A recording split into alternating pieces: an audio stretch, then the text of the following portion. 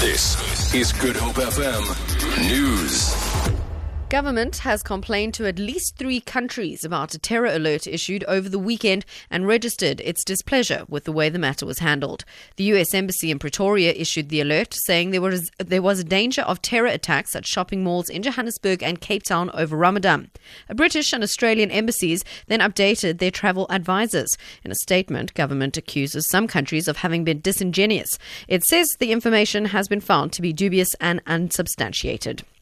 The rand has gained almost 20 cents after ratings agency Fitch affirmed the country's investment-grade credit rating and maintained its stable outlook. The currency is trading at around 14.73 to the US dollar, about 16 cents stronger than before the Fitch announcement. This is despite disappointing GDP figures that showed a contraction of 1.2% in the first quarter. A senior economist, Dave Moore, reports. Similar to the S&P rating that we saw coming out end of last week, I think this is positive, but we do have to realize there's still a significant risk of a downgrade later in this year, particularly if our growth rate does not pick up.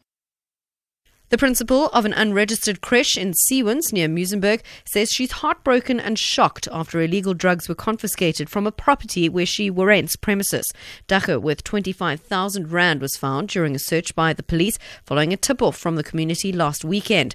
The owner of the property, Raymond Phillips, has since appeared in court for dealing in narcotics. He was released on bail. Berenice Moss reports. Katharina Leroux, the founder and principal of the Hope is Here creche, says she was shocked to hear that the homeowner was allegedly dealing in drugs. She says she was renting a separate entrance behind the house from where the daycare was operational for 30 children.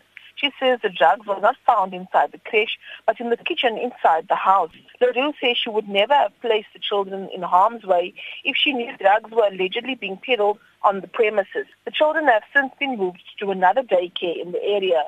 Berenice Moss, SABC News, Seawinds. The Pan-Africanist movement has won top spot on the August 3rd municipal election ballot paper during a draw at the headquarters of the Independent Electoral Commission in Centurion.